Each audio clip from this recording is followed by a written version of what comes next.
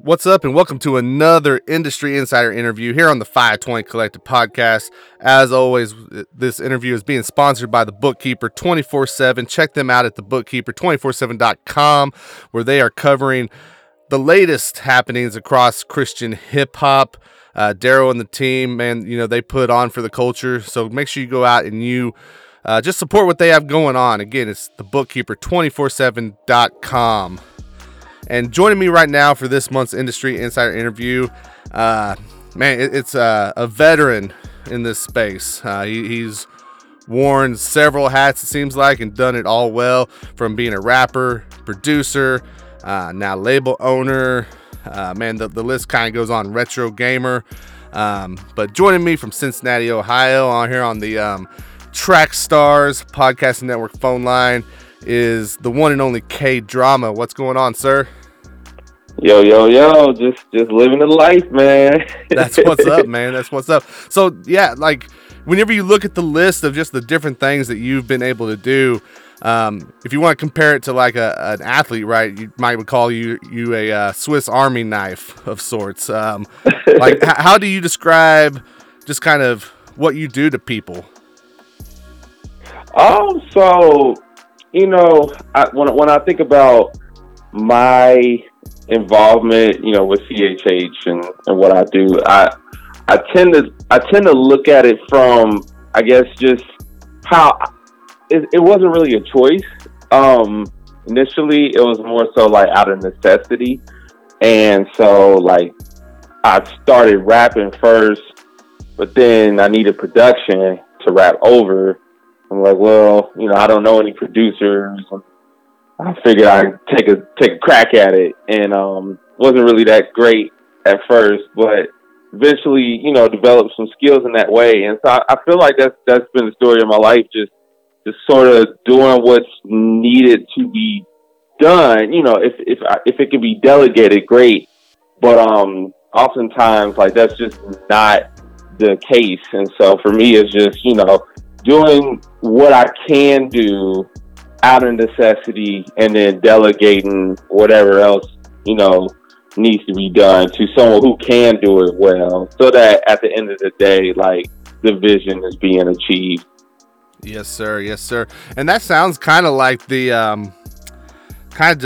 typical plight, right, of an independent artist, where, at first you might have to figure out how to kind of DIY this whole thing a little bit. What was, I guess, just like, what did you learn from that experience that you would pass on to, artists who are just getting started? Like, what's like one piece of advice that you really stood out to you as you were going through that growing process?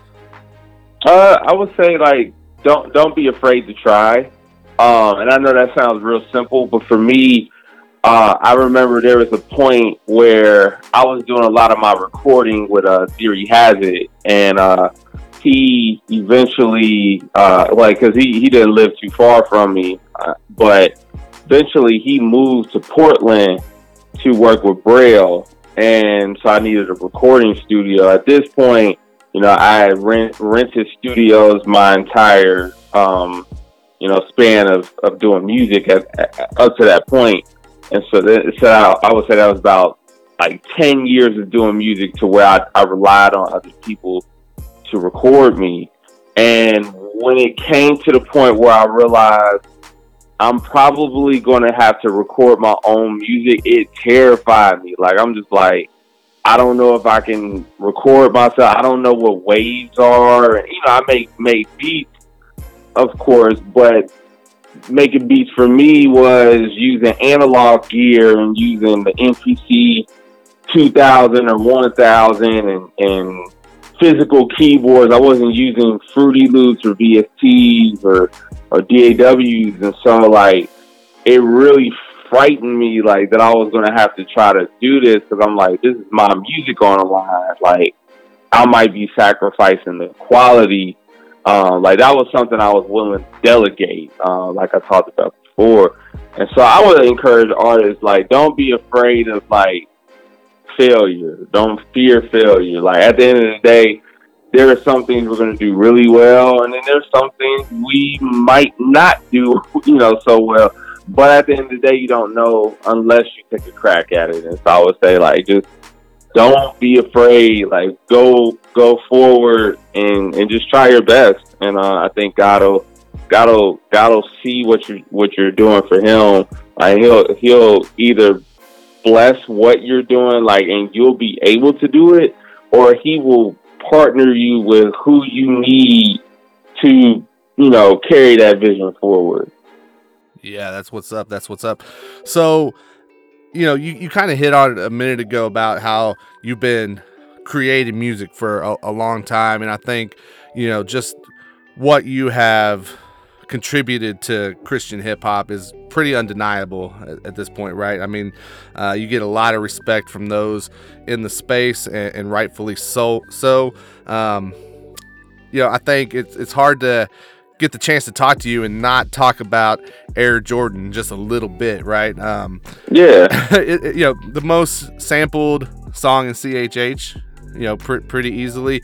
I guess my question for you, and that I think a lot of artists would benefit from, because artists are looking for, okay, that one song that's gonna kind of pop things off for me, right? Like, at what point did you realize what Air Jordan was actually gonna mean for you as an artist? So I didn't realize it until well after it came out, honestly. And it's funny because Air Jordan, it was just such, how do you say it? It was a very, like, I want to use this word, but I want to use it like, I mean it in a certain way, and I think it'll come across as I tell the story. It was a very organic, like, process. Like, not to be like, man, like, it's pure and da da da da da. But, like, I honestly did not know what Air Jordan was gonna do. I had no idea. Like, I knew that the song was cool enough to write. Like, I remember being in the studio. And I remember it was really late at night, and I tend to write a lot of my better songs really late at night, like the 1 o'clock in the morning. I don't know why that is. It's just happened with several of my bigger songs. And Air Jordan, like, I remember the hook just came to me, like, I Air Jordan on them. Like, that was the only part that I had at first. And I was like, whoa, like, I like that. Like, that's different. But my fear with Air Jordan was that it was too worldly. Like, that was the fear. Like, the fear was, I'm gonna put this song out, because we were already, like, at that point, like, music was still very cross movement influence. Reach was cross movement influence. I mean, Lecrae was with Reach, or just finished being with Reach. Lecrae had just finished being with cross movement, I think, at this point. And so it's very theological, heavy music, unlike, what it is today. And so I think the plight was, I was like, I don't want my brothers and sisters in Christ to think that I'm not representing Jesus, or that I'm trying to compromise in order to develop a bigger platform, which there were DJs who did. Like, I remember sending that song to record pools, and I remember that was some of the feedback. Like, is this dude just trying to, come up with some gimmick, so that it catches on and blows up? And that really wasn't the case. I just, honestly, I had the idea and I thought it was cool. And I was like, let me run with it. And so, from there, like, I made the song, and it actually Air Jordan, the beat that you hear now, like the one that I ended up commercially releasing, that's not the original version. And so, like, I had this Air Jordan song. I had performed it a few times. I really didn't think much of it, though. I just needed to, like, if I was booked to do a 30-minute concert, like, I may have 4 good songs that I know I'm going to do, but then it's like, what I'm going to do for this other 10 minutes? Maybe I'll talk for 5, and then maybe Air Jordan, I could just, kill some time with that. That's kind of how I looked at Air Jordan. And then eventually, like, I don't even know why. I was like, man, I need a new beat for Air Jordan. Like, I didn't think the original beat was bad. I just felt like, it'd be dope to make another beat for it. And so I did. And then I remember going to Virginia. I went to Virginia Beach. I had a show there, and I remember performing Air Jordan. I actually had another song that I used to perform a lot called Show and Tell. And I thought Show and Tell was going to be what Air Jordan is. And so I'm performing Show and Tell. I'm thinking like, yeah, this the one right here. You know, and people liked it. It was cool. But then when I would perform Air Jordan, it was just something about that song, and people just really gravitated to it. I remember my dude Sean Slaughter, he was like, yo, like, that song is special, dude. You need to push it. And I was just like, for real? Like, I was really naive, like, not really seeing what the moment was. And eventually it just kept growing like that to where, like, everybody I sent that song to, like, I sent it to Lecrae. He was like, yo, can you want to perform this during my set at Flavor Fest? I had, like, Whit from back when he was with Frontliners. He was like, yo, can you send me the instrumental so I could remix it? And, like, people were hitting me up. Like, I didn't even have the instrumental online yet, and people were, like, hitting me up, like, yo, can you send me the beat? And that's when I was like, okay, maybe this song is more special than I think. And then eventually, like, Show Baraka remixes it, and that's when, and I didn't even know he remixed it. Like, he actually got the beat from Wado. And when he did Kobe Bryant on him, like, that really took it to another stratosphere. And that was when I was like, oh, this song is like, wow, like, this is going to be a memorable song for the rest of my life. Like, that's when that hit me. And so, like, for artists out there, it's just like, sometimes you don't know what you have, and that's why it's good to have people around you as a good soundboard, because they can tell you what's hot, what's not. And you can't even listen to that 100% either. You at the end of the day, like, just gotta go with your gut and go with the spirit is leading, because, like I said, I had DJs that were really not feeling that song, and had I listened to the DJs and been like, oh man, like, the DJs don't think it's good, maybe I shouldn't put it out, then we might not even have Air Jordan. You know what I'm saying? So I would say, like, you know, at the end of the day, you do got to stick with your guns, but it's good to have people in your corner who aren't yes men, who are going to be a good soundboard, and just create. Like, because, like I said, you never know what you have your hands on. I didn't know Air Jordan was that special until maybe a year after performing it. Like, that's when it really started taking off. Like, it wasn't like this overnight thing. Like, I had made that song in 2007, and it didn't really take off until early 2009. So that was just, you know, something. And sometimes people want me to, like, replicate that. I had a dude hit me up, so I just did this A Different World challenge, and this dude hit me up like, yo, like, we need to make another Air Jordan type song. Like, I don't know if I could do that. I mean, of course I would love to do that, but that's like catching lightning in a bottle for me. Like, I just don't sit around trying to make the next Air Jordan. It was just such a special moment. It was so organic. Like, I don't know if I could just replicate that. So, you know, that's that. Yeah, man, that's what's up. Well, we're glad that it happened the way it did, even if it wasn't clear from the beginning, man. Like, I mean, I guess they say, you know, hindsight's 20/20. Once you got a chance to kind of live through that and just, I guess, you know, I'm assuming at some point you had a chance to just really kind of sit back and take it all in and reflect on it. Like, what was that moment like when you just were able to just sit with it and be like, oh, okay, this is what this all kind of culminates as in this experience? Was there one of those type moments for you? So I think I had two separate thoughts. Like, I had one thought. I think I'm not gonna lie to you. I think the first thought was, oh, this song is bigger than I thought it was gonna be. How big can we make it? You know, like, where can this song go?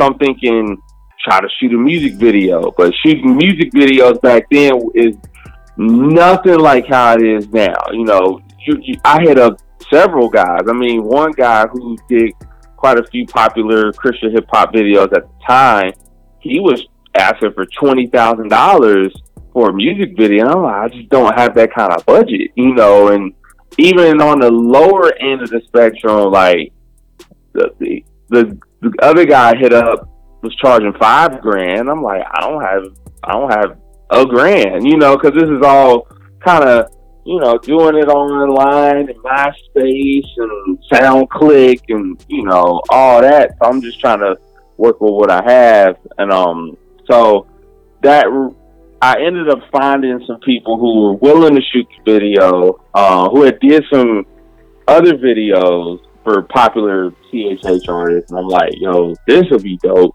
And it just never came together. Like, it just never happened. And so I was kind of frustrated at that. And then I was trying to get the song on NBA 2K, I think it was 2K11, where Jordan was on the cover. And they did, you play as Jordan, you play all the classic games. And I tried to get it on there. This Twitter was just starting to pop for real. And we're tagging Ronnie 2K. Like, I got all these people, you know, tweeting on, like, put Air Jordan on the game. And, you know, I sent the game to 2K. I sent it like certified mail. I know they got it because they had to sign for it. And, you know, nothing really happened from it. And so, you know, another disappointing thing.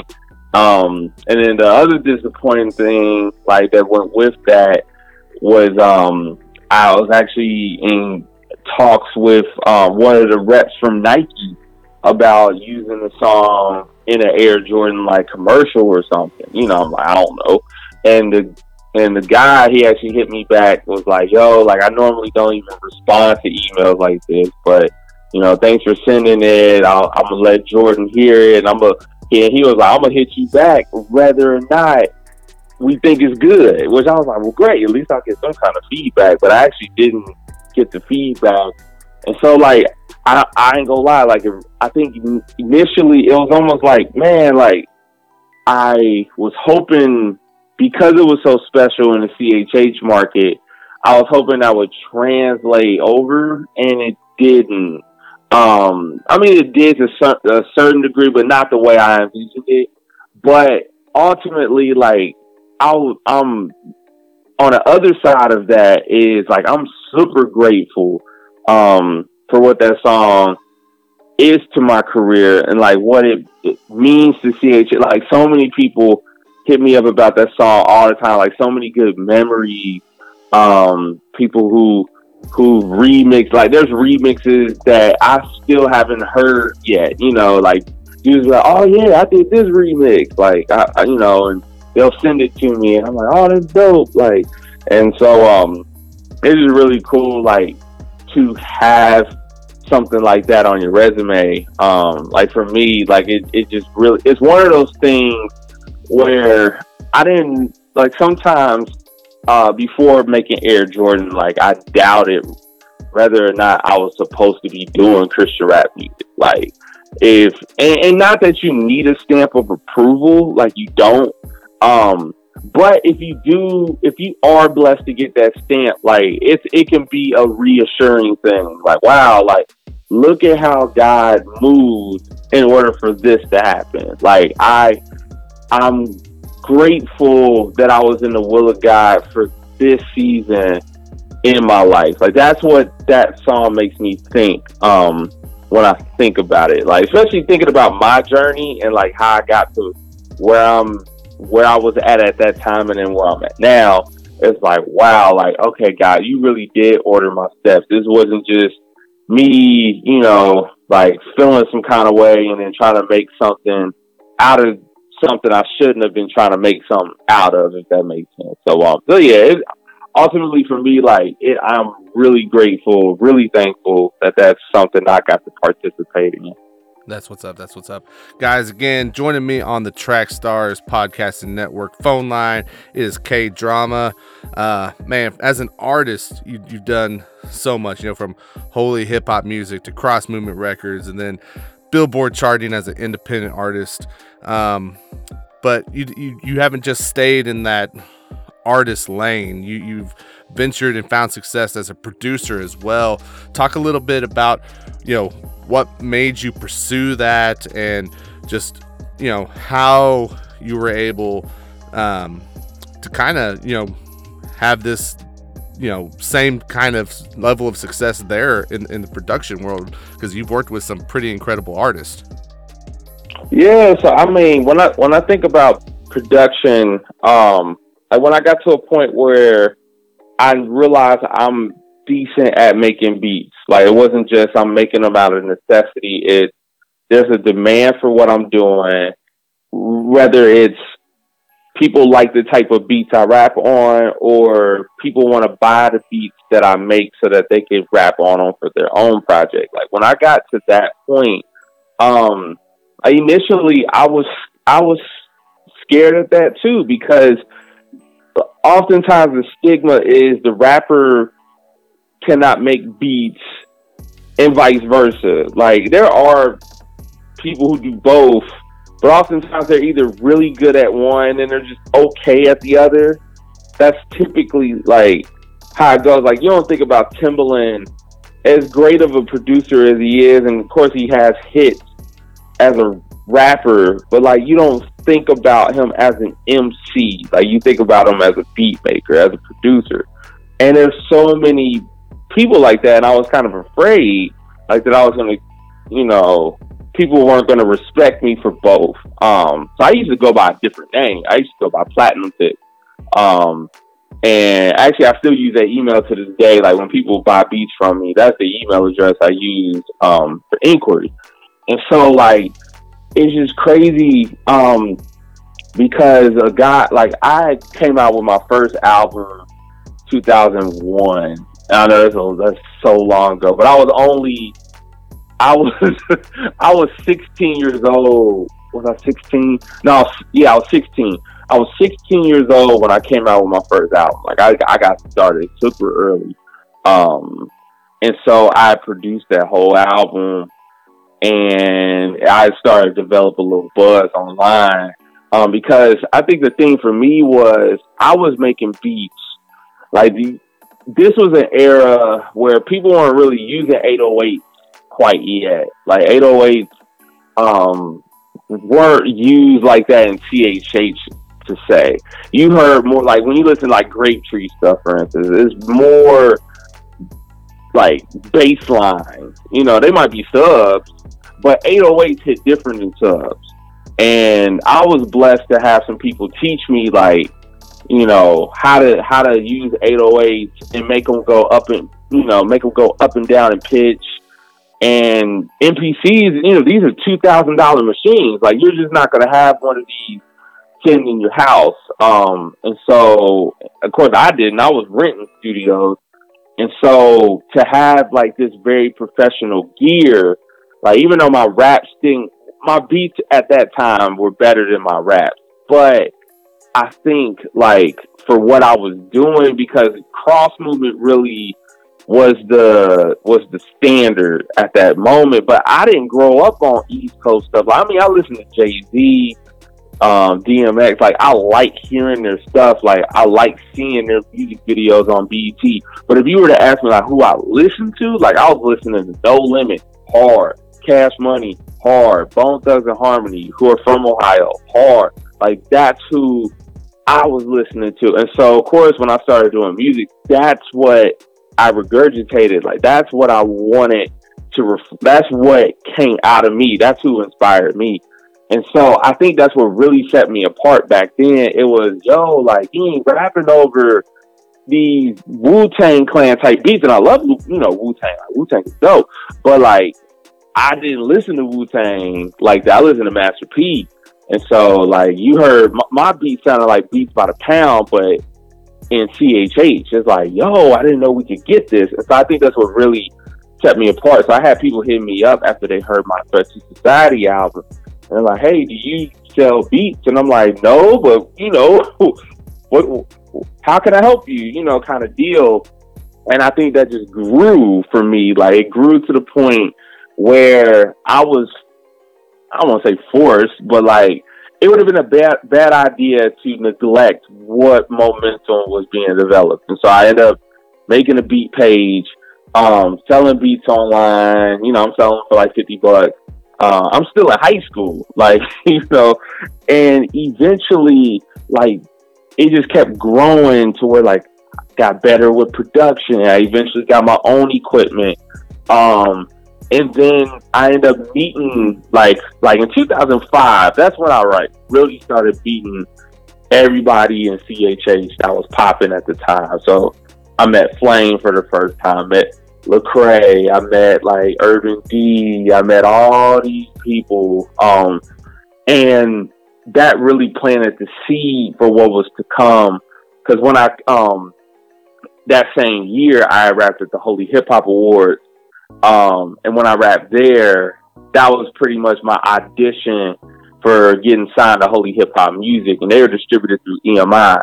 And so that's what really created like the platform. So like 2006, when Behind the Glory came out, because Lecrae had told me he heard the album and he liked it.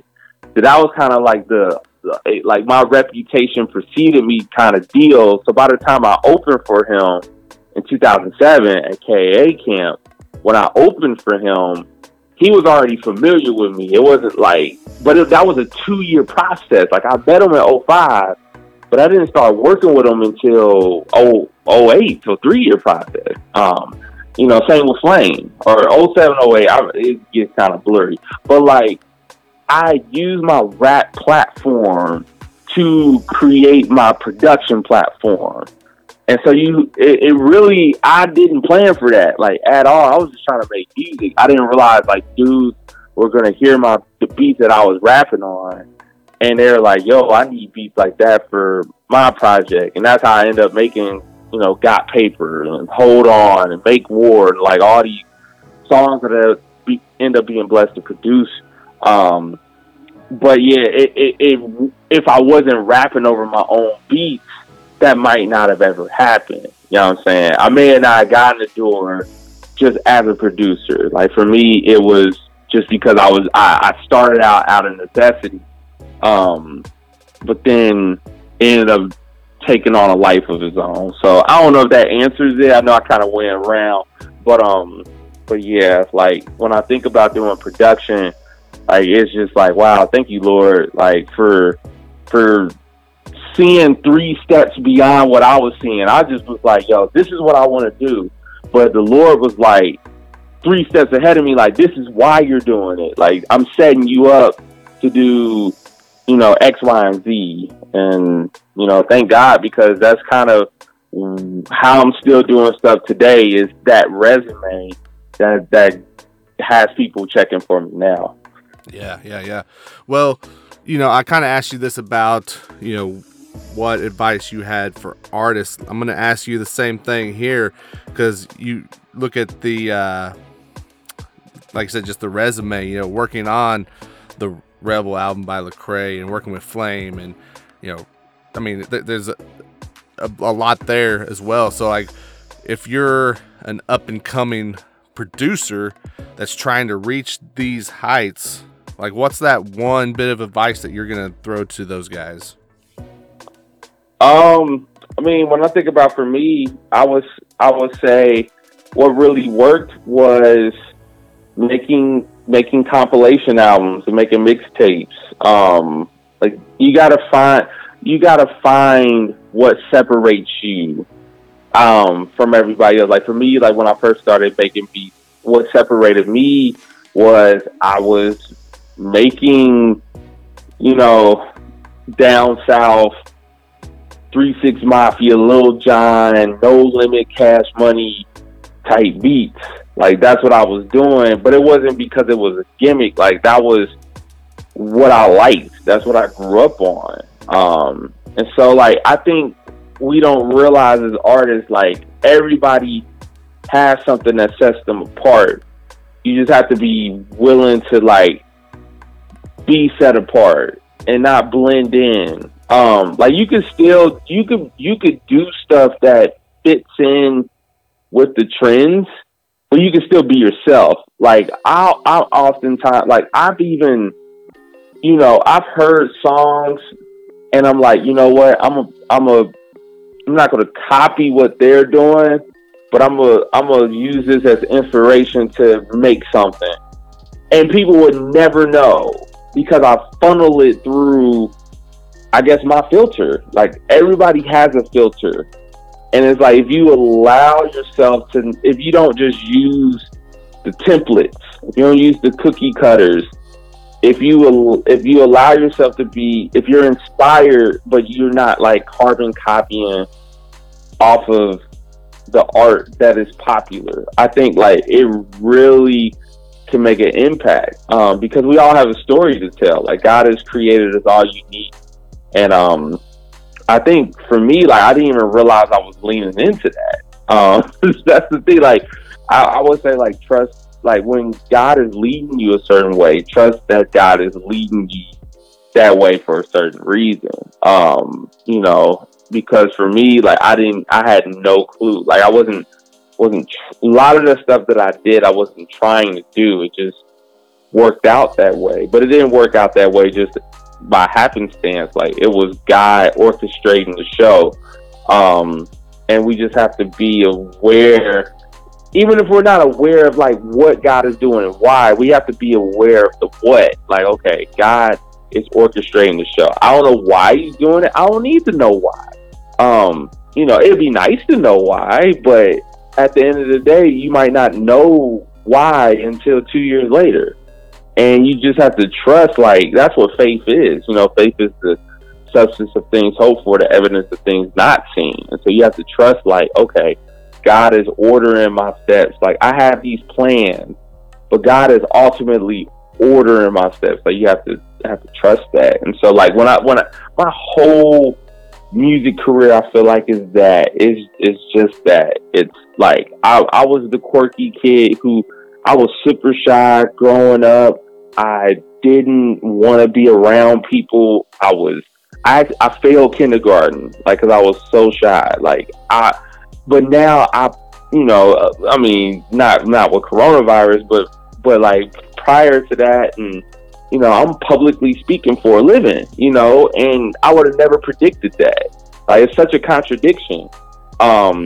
But we have to trust that, like, God is grooming us. Even this, you know, our upbringing, everything comes into account for who we're going to be. And, you know, what we do have, what we don't have, like, God is going to use it all together to make this beautiful masterpiece.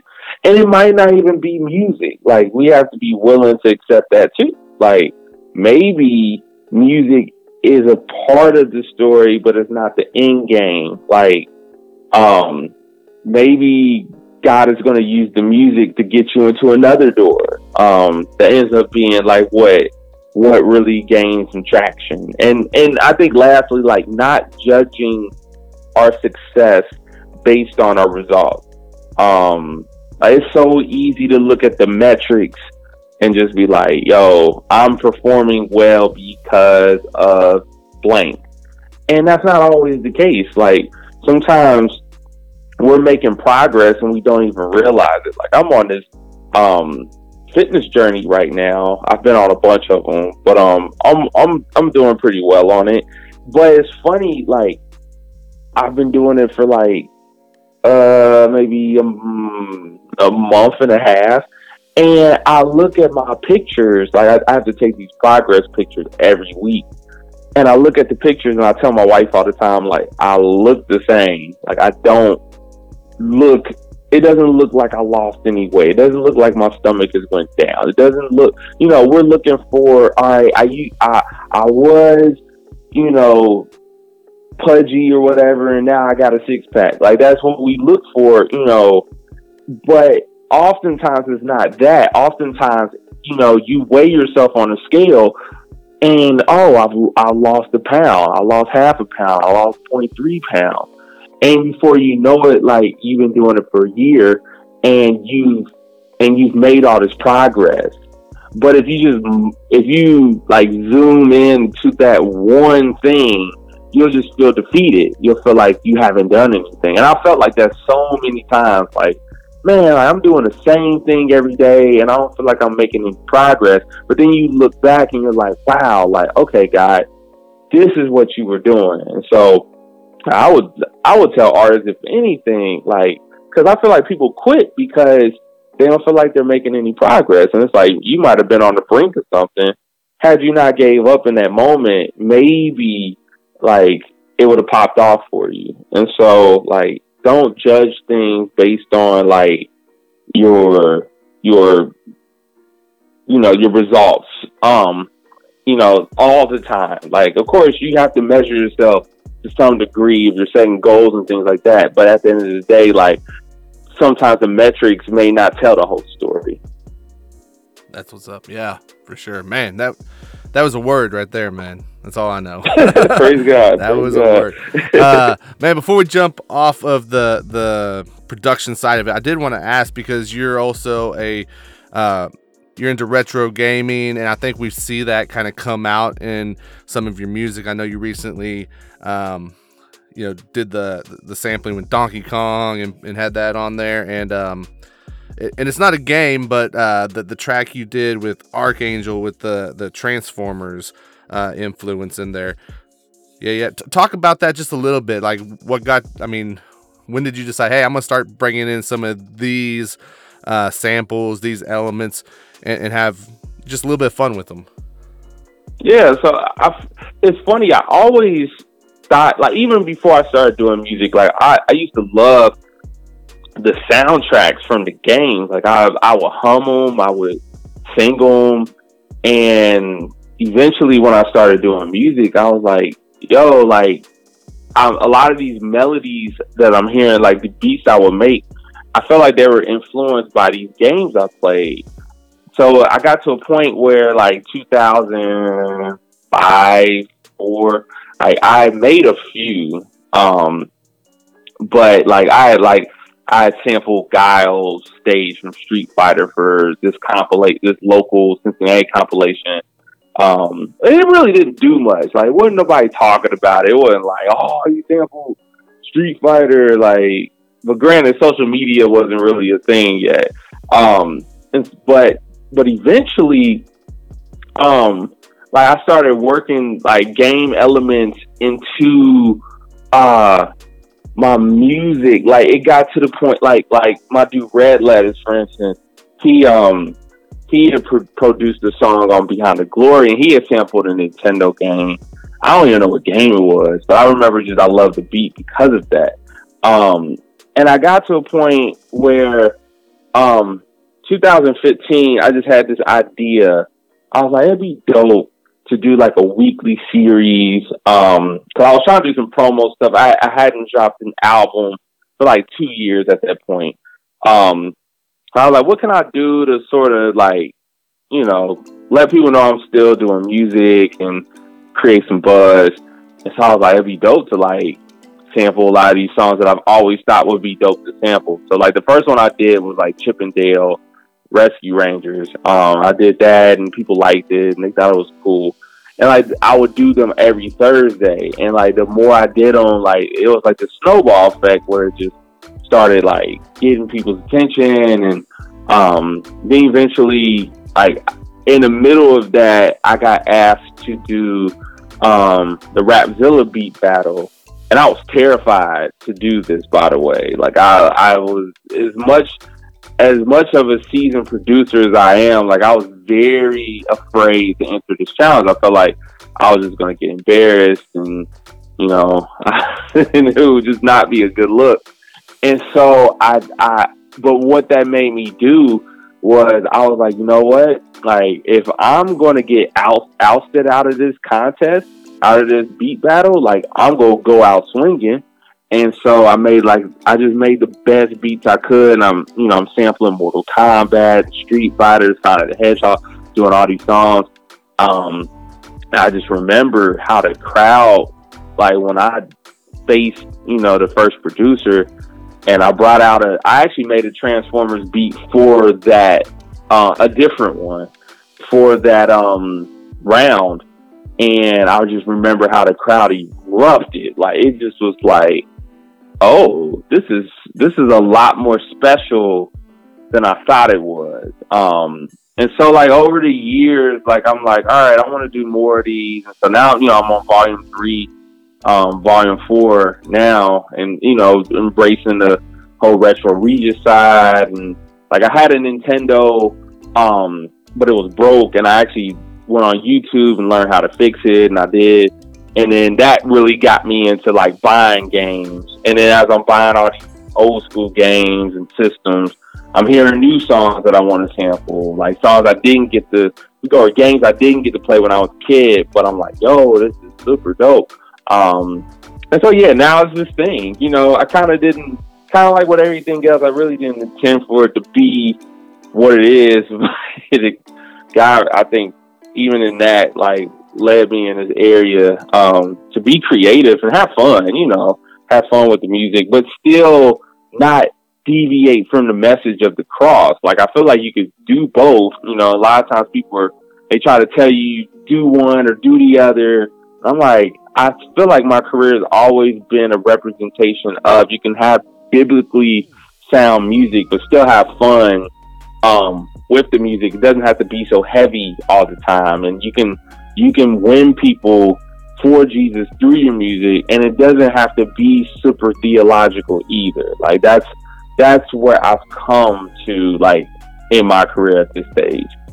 Man, you've kind of taken another step now. So you went from, you have your artistry, you have the production side, and now you've stepped into, working on your own label, right? After being an independent artist for a little bit. Talk about Playwright Music and what you have going on in that world. So Playwright is funny. You'll have some people who may know this that's listening. So originally, I had a label when I was in high school. Like, the whole deal was, I used to send my demos to all these labels, like that was popping. I sent it to Grapetree. I sent it to Eternal Funk Records with Unity Clan, like all these groups that are like in all the record stores at the time. And of course, nobody gave it a light of day, and reasonably so. Like, but back then, I'm like, yo, like, I was kind of, I guess I was kind of arrogant just to think like, yo, I'm hot, and somebody needs to sign this kid. Like, I'm about to kill it. Like, I ain't seeing, And so for me, I was like, well, if these labels aren't going to sign me, I'm gonna just sign myself. And so I started this label called This Click Records, back in like 2001, and I did that through when Boom Baptism dropped. So even when I came out with like Behind the Glory, it was like a joint venture. And then with Cross Movement, that's when I kind of dropped This Click thing and was an artist with Cross Movement. But I was like, I don't want to call it K-drama music, but I want to, figure out like, so I always wanted to start a label, like legitimately, like, 'cause I had artists on This Click, but only one dropped an album. I had like, at one point, I think we had like 9 artists on the label, but it was more of a group. It wasn't really a label. It was more like, it was fun. I really enjoyed it, but I only had one dude, my dude Big Steve, who actually dropped a record on This Click Records. And so that was just the thing, back then, like, No Limit, like Master P had the Tank, Cash Money had the $, like Death Row had the Electric Chair, they all had these emblems. That was just, you wanted to have like a chain with your emblem on your neck. Like, I used to have a No Limit chain, actually. Like, that before I got saved, I used to wear it to school all the time. And so, like, that was just the thing. And so, but when I matured a little bit and grew up, I was like, eventually, I just wanted to start a label, like, because I wanted I don't want to release music on K-drama music. I feel like I'd be a little more creative than that. And then 2, and like pivoting off of that, I'm like, if I have other artists, I don't want them to say I'm signing K-drama music. So I was like, it'd be dope to have like a cool name. And so that was literally the thing that held me back for years. It was like, once I get a name, then I'm a run with it. And to be honest, like Playwright Music, it kind of just came about. Like I just one day, like I had bounced all these other names. Like my wife keeps it straight, like 100. And so I gave her all these different names. She was like, "That's terrible. That's whack. That's horrible. Don't call it that." Da, da, da, da. And so one day, like Playwright just popped up in my head because I'm thinking K-drama, Playwright Music. Because K-drama is like I act out the king. I'm like, Playwright, a person who writes plays is like, it's basically the same thing in essence. Like as far as how I look at my name versus Playwright. And so I'm like, really it is K-drama music. It's just encapsulated with a better representation of that. So Playwright Music, I'm like, I want to act out the king through what I write, basically. And so, once I came up with that, I'm like, oh, dope. And it's funny, like I came up with, right around the time I came up with that was when I met my first artist, Scott Sims. And so, like, it was just like, all right, God, I see you. Like, your timing is perfect. And so, like, eventually I signed him, and then I signed another artist named Will Riley. And they're both no longer with Playwright, but, like, we're still cool and everything's good. But, we came out with several collab albums, and then I came out with some stuff. They came out with solo stuff. And so I'm sort of in the process of trying to find new artists, new talent, because I'm trying to, like, on the entrepreneurship side, like, I'm trying to develop more streams of income that I don't have to put in as much work for. If I can leverage my platform for somebody else, and they can, for me in turn, provide me income for my services, then it's a win-win. And so that's really what I'm looking for now, just kind of keeping my ear out. But until then, I'm like, I got plenty of music that I plan on dropping and I've been dropping. So if anything, Playwright right now just serves as an outlet for me to drop my own music. And so like, I just really, for me, it's just the name. And I mean, I would call it K-drama music, but I just don't think it sounds as good. So that's really what that is. But I guess that's really what a label is, like, when you think about it. It's a collection, it's an umbrella, and I'm just under that umbrella. So that's what's up. So when you're looking at potential artists that you might want to start those discussions with and bring, like, what kind of attributes are you looking for when you're kind of checking out an artist? So I think first impression makes a lot of it means a lot. When I hear an artist for the first time, like, actually both of the artists that I had signed, both Scott and Rail, I saw them perform live first. And so seeing them perform live, they both killed it. Like, these are two different shows. One was at a birthday party for twin 12-year-old girls. So you got to imagine, like, the scenario. Not an ideal show for me at all. But of course, I love doing it. It was great. That's where I met Scott Sims, and he killed it as if he was singing for thousands of people, opening up for Lecrae. Like, that's how I came off. And I was like, yo, this dude, his concert, his live stage presence is dope. And then his songs are dope. Because oftentimes you could be dope live, and I've had this happen so many times where I hear somebody live, they're great, but their live show doesn't translate in their studio recording. Like, I hear the album and I'm just like, it just doesn't have the same energy.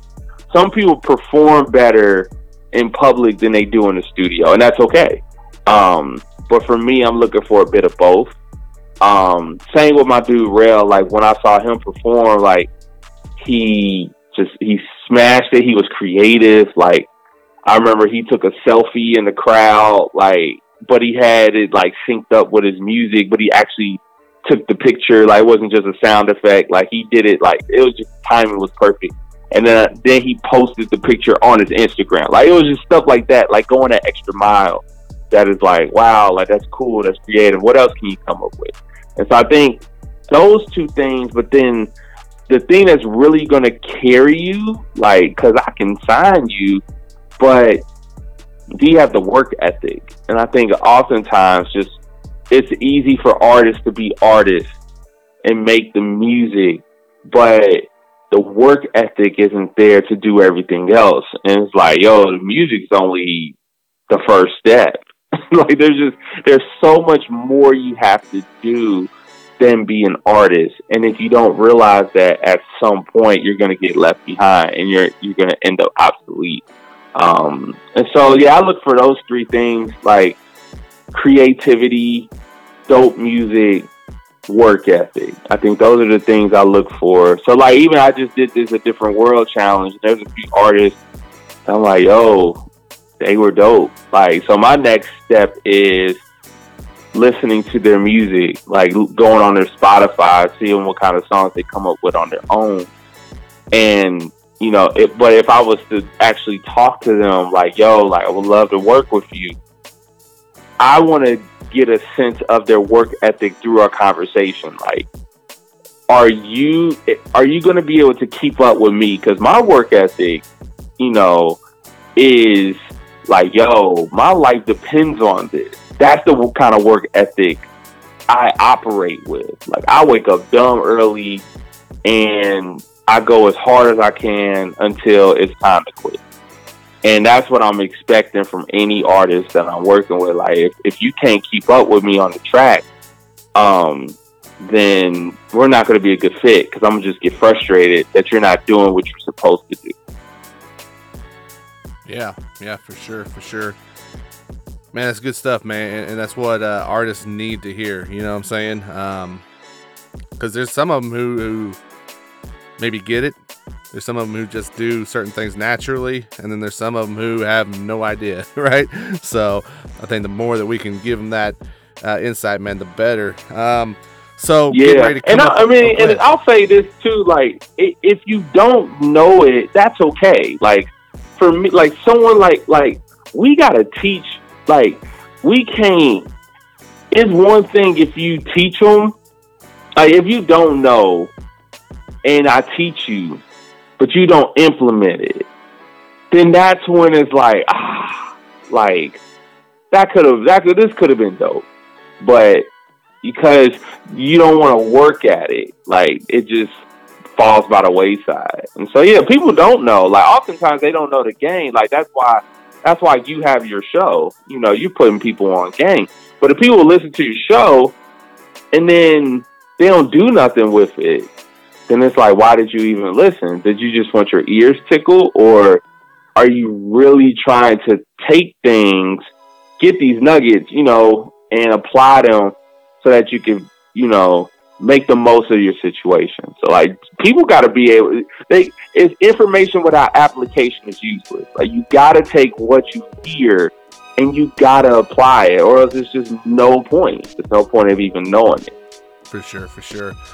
Well, Matt, as we're getting ready to roll into, you know, this new year, this, you know, 2021, what should people maybe be keeping an eye out for as far as Playwright Music is concerned, man? Is there any plans, anything in the works that you're I'm super excited about 2021. Like, I was excited about 2020, and obviously it's been the most, like, unusual year of all my life. But I feel like a lot of great things happened in 2020 still. Like, I don't look at it like throw it in the trash. You know, I see a lot of people say that. And it's like, nah, I'm not going to do that. Like, God uses a lot of things to teach us things, to culture, to grow us.